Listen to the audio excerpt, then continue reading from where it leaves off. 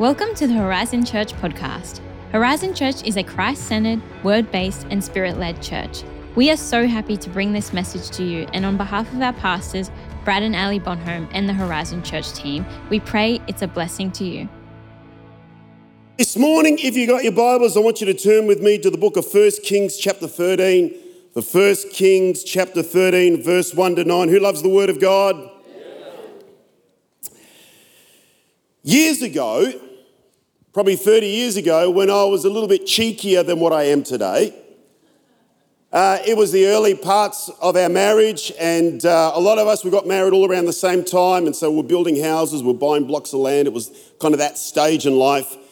And a good friend of mine, Pastor Cameron Bennett, he was building a house. And it was in my early 20s, and I was involved in sales in the corporate sector. And they'd finished his house. And just before the builder had given him the key, he had to do a final inspection. And he had built this red brick house. But for some reason, when he came and looked at the final inspection, there was all of this kind of whitewashed stuff over the red brick. I don't know whether there was a bleed in the grout. I mean, I don't really know. I'm not a builder. But it just didn't look great at all. And so he went to the builder and he said, hey, there's all this whitewash on the bricks. You have to clean the bricks before we do handover. And the builder looked at him. He said, nah, mate, that's the latest look. He said, well, how come every other house is clean but my house is dirty? He said, well, we thought we'd do something a little bit experimental with your house. And so really the builder didn't want to pay to actually get the bricks pressure cleaned. And so there was a bit of an argy-bargy going backwards and forwards. And so Cameron rang me and he goes, can you help me with this? He said, I've got a mediation with the builder and he's going to have a couple of guys in the room. He goes, I want to have a support person. Can you be there with me? I said, sure, no problem. I said, this is what I'm going to do. I'm going to dress up in a three-piece suit with a briefcase. He goes, what's in the briefcase? I said, nothing at all. And so we set up for this mediation.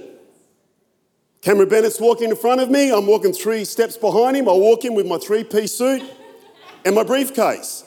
We walk into the mediation room. The builder looks at him and looks at me.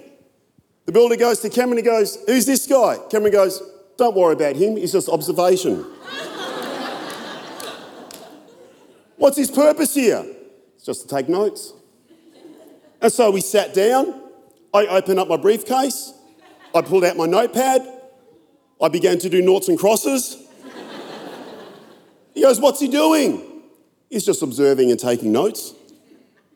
And the reality was this, after the hour meeting, it completely unhinged the builder that basically Cameron got everything that he wanted in actually completing his house.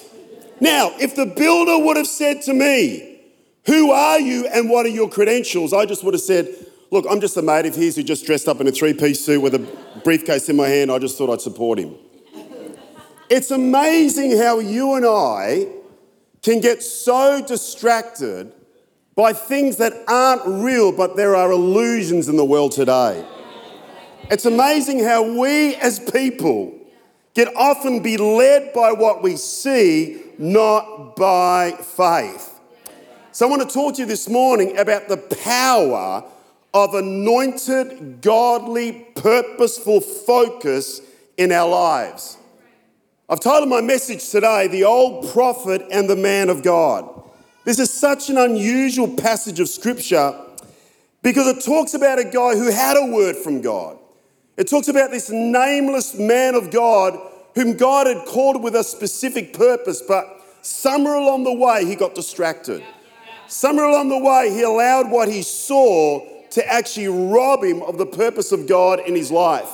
And so we're going to have a look at this today. 1 Kings chapter 13, verse 1 to 9 says this.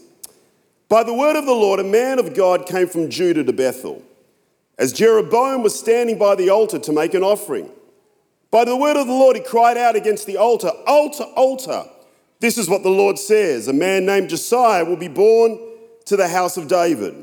On you, he will sacrifice the priests of the high places who will make offerings here, and human bones will be burned on you.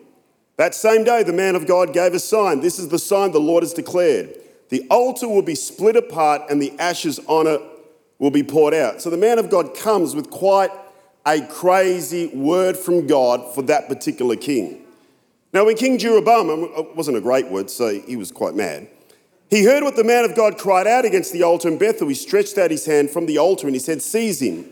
But the hand he stretched out towards the man shriveled up so that he could not pull it back. Also, the altar was split apart and its ashes poured out, according to the sign given by the man of God by the word of God. Then the king said to the man of God, "Intercede with the Lord your God and pray for me, that my hand may be restored." And so the man of God interceded with the Lord, and the king's hand was restored and became as it was before. The king said to the man of God, "Come home with me for a meal, and I will give you a gift." But the man of God answered the king, "Even if you were to give me half of your possessions, I would not go with you, nor will I eat bread or drink water here. For I was commanded by the word of the Lord, you must not eat bread or drink water or return by the way you came." Verse 11. Now there was a certain old prophet living in Bethel, whose sons came and told him all that the man of God had done there that day. They also told the father what he had said to the king. Their father asked him, which way did he go? And his son showed him and which road the man of God from Judah had taken. So he said to his sons, "Saddle the donkey for me." And when they'd saddled the donkey for him, he mounted it and rode after the man of God. He found him sitting under an oak tree and asked, "Are you the man of God who came from Judah?" "I am," he replied. So the prophet said to him, "Come home with me and eat." The man of God said, "I cannot turn back and go with you, nor can I eat bread or drink water with you in this place. I've been told by the word of the Lord, you must not eat bread or drink water there or return by the way that you came." The old prophet, "I too am a prophet, as you are. And an angel has said to me by the word of the Lord, bring him back with you to your house so that he may eat bread and drink water." But he was lying to him. What a mongrel.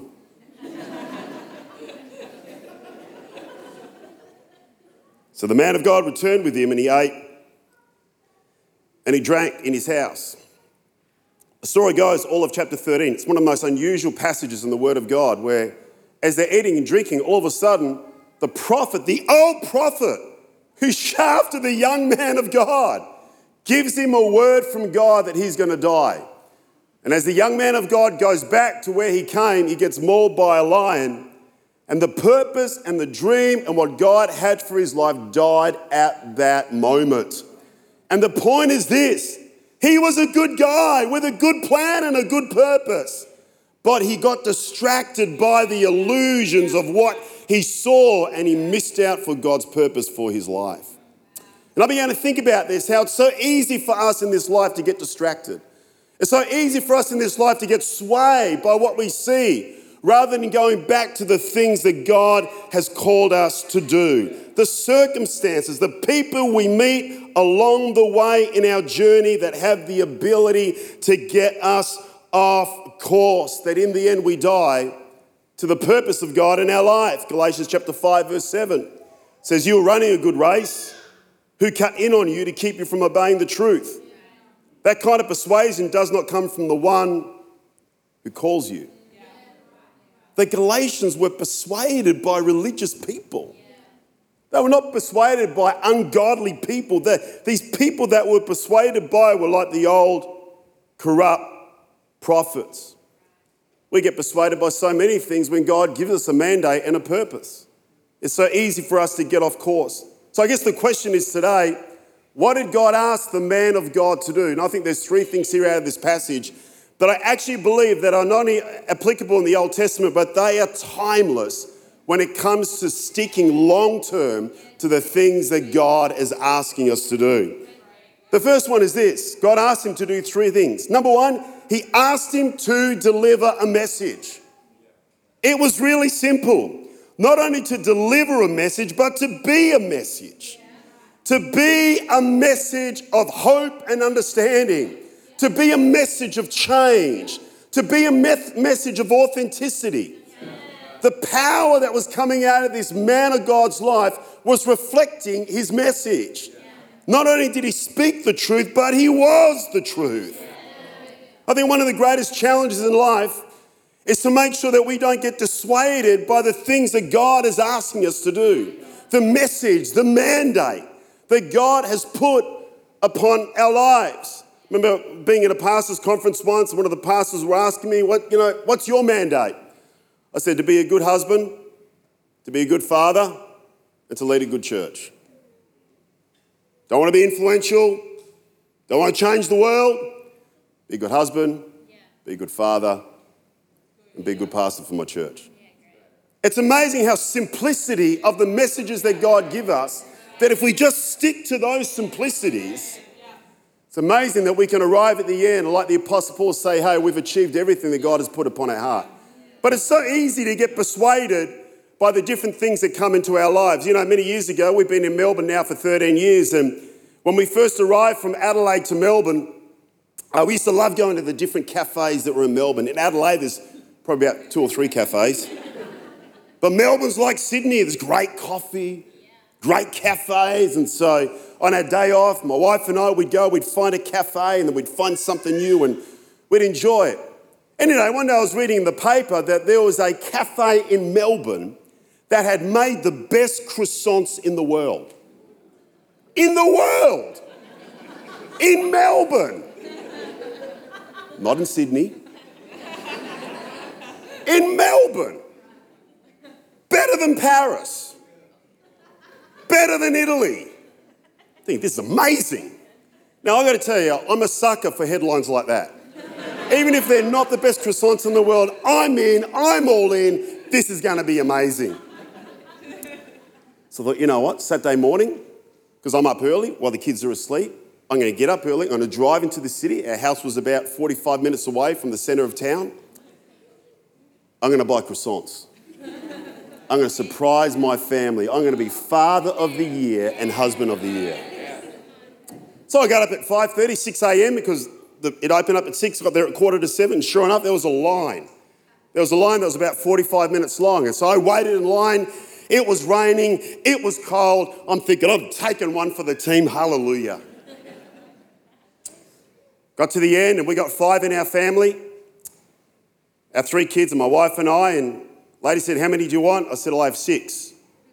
5 for the family and 1 for the road.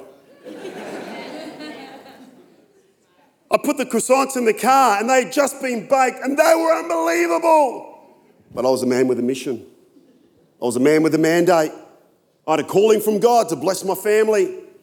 So driving in the car, I pulled out one of the croissants, the one that I had from the road, the one that I needed to sustain me in order to get back home.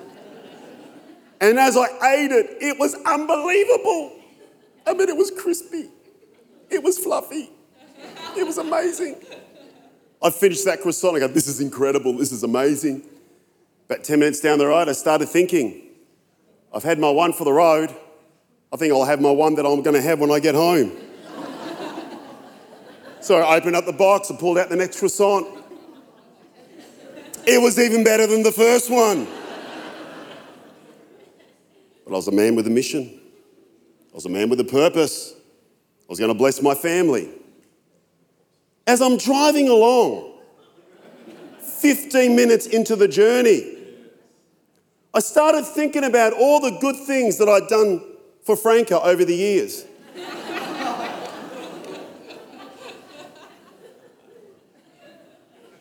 Get up early, get the house ready, I vacuum.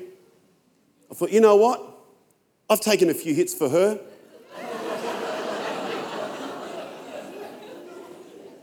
I reckon she can take a hit for me. I pulled out the box. I ate her croissant. I didn't even feel the twinge of guilt. It was amazing. Driving along, 20 minutes into the journey, got another 25 minutes to go. I'm looking at the other 3. My kids were young back then. Began to think, how can a child eat such a massive croissant?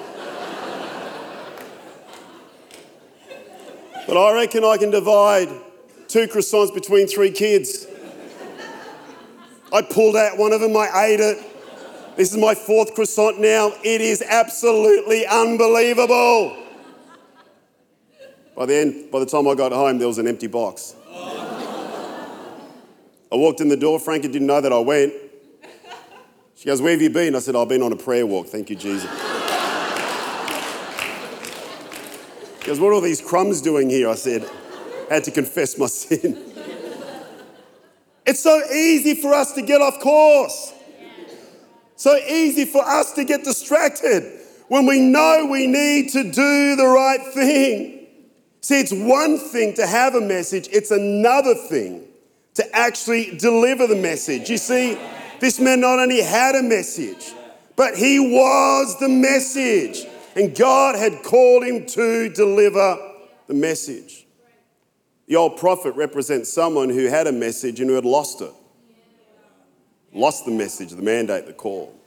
Still had a gifting, but he had no message. And in a pivotal moment in Israel's life, the old prophet was nowhere to be seen. The old prophet should have been the one to deliver the message to the king, but somewhere along the way, through his own discipline and personal commitment, he'd lost his message. I think there are two types of people in this world. I think there are those who have a message, who are focused on delivering that message, who have a goal, a dream, a purpose, a mandate, right? And there are those who've lost their message and so they want to mess with other people's messages. The sideliners, the old prophets, who want to meddle, cause strife. Let me quote you from Clint Eastwood. Who loves Clint Eastwood? Someone once asked Clint Eastwood, he goes, like, man, you're 200 years old, mate. How come you keep making movies? Right. He goes, every day I make a decision, don't let the old man in. Don't let the old prophet in. Don't be a sideliner with all the opinion. Be committed to the message that God has put in your life. Amen? The second one is this. Number 2, don't eat what's on offer. He says to the man of God, just don't eat what's on offer, not just physically, but spiritually. Just don't accept what is put before you. Don't eat rubbish. Don't get sidetracked by rubbish. Don't consume what you see. You know, church, is so easy for us to consume what we see. We see unbelief. We see fear. We see resistance. We see difficulty. Rather than being consumed with obedience and listening to the voice of the Holy Spirit. And the reality was this situation was bad. They needed someone to cut through all the noise and to bring change.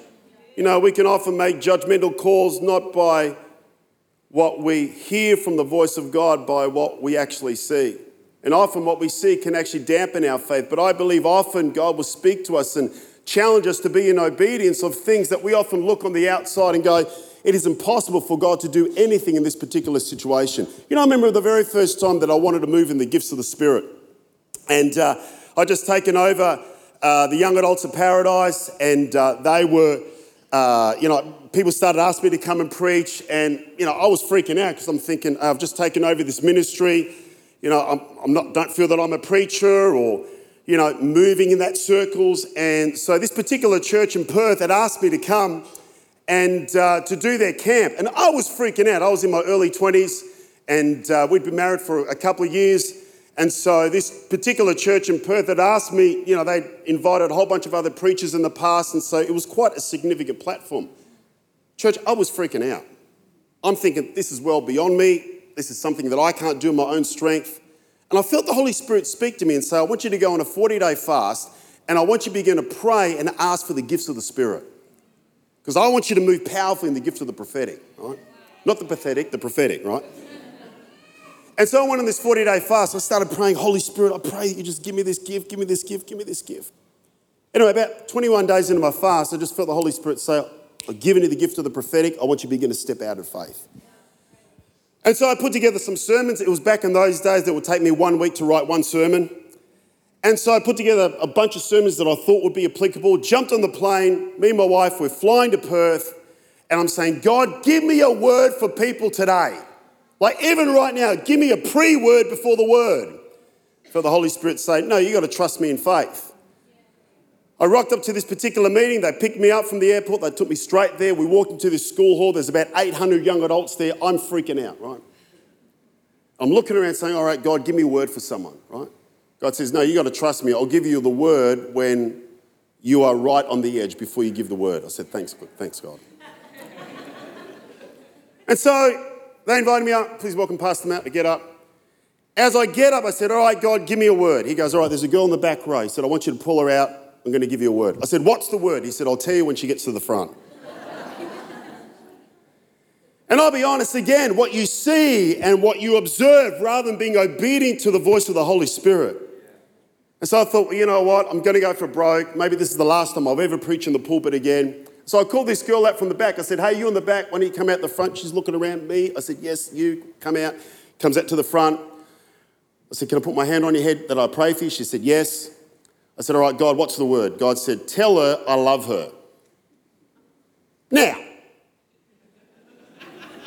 it's not a bad word. But 21 days of prayer and fasting. Like all I get is I love you. But surely give me something else. Give me what she had for breakfast. Give me what her mother's name is. Give me some things that will blow her mind. God says, just be obedient. Just tell her that I love her. So I just said, all right, God says he loves you. All right, you can sit down. I didn't even say it in faith. Kept preaching, thought I missed it. Get to the end of the meeting. Her friend comes up to me. She goes, that was amazing. I go, really? I thought, man, the bar for Perth expectation is like really low. That's amazing. So why is that? She goes, well, that's my unsaved friend, first time in church, came out from uni. She turned to me during the praise and worship and she said, if your God is really real, I want him to hear him say himself that he loves me. Yes.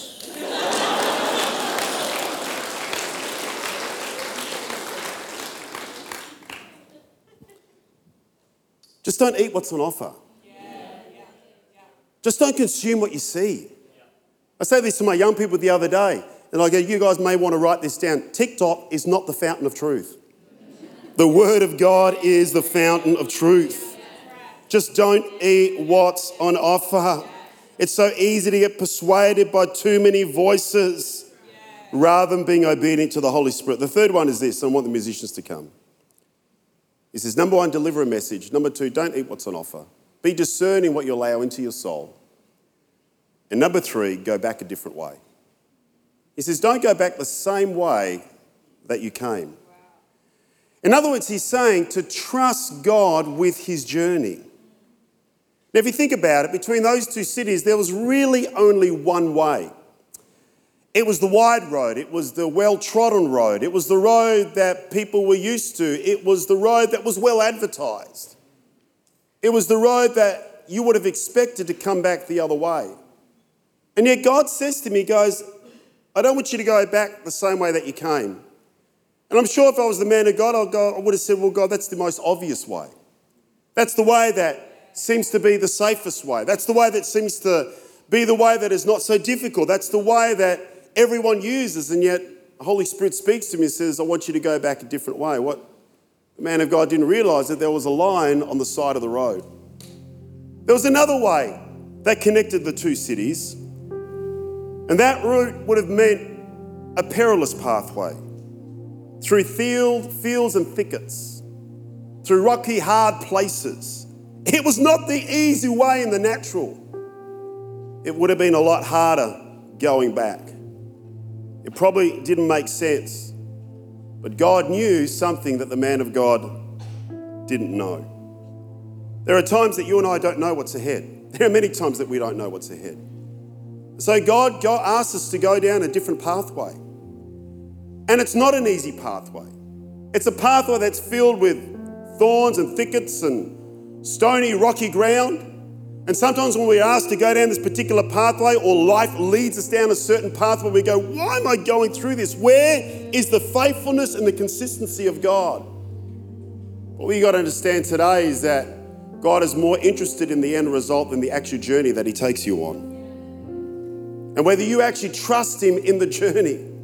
But even though the journey may look hard, and even though the journey may look arduous, and even though the journey may look difficult, the challenge for you and I is, do we trust God that no matter where God takes us, no matter what God does in our life, we will trust him because he knows what he's doing in our lives.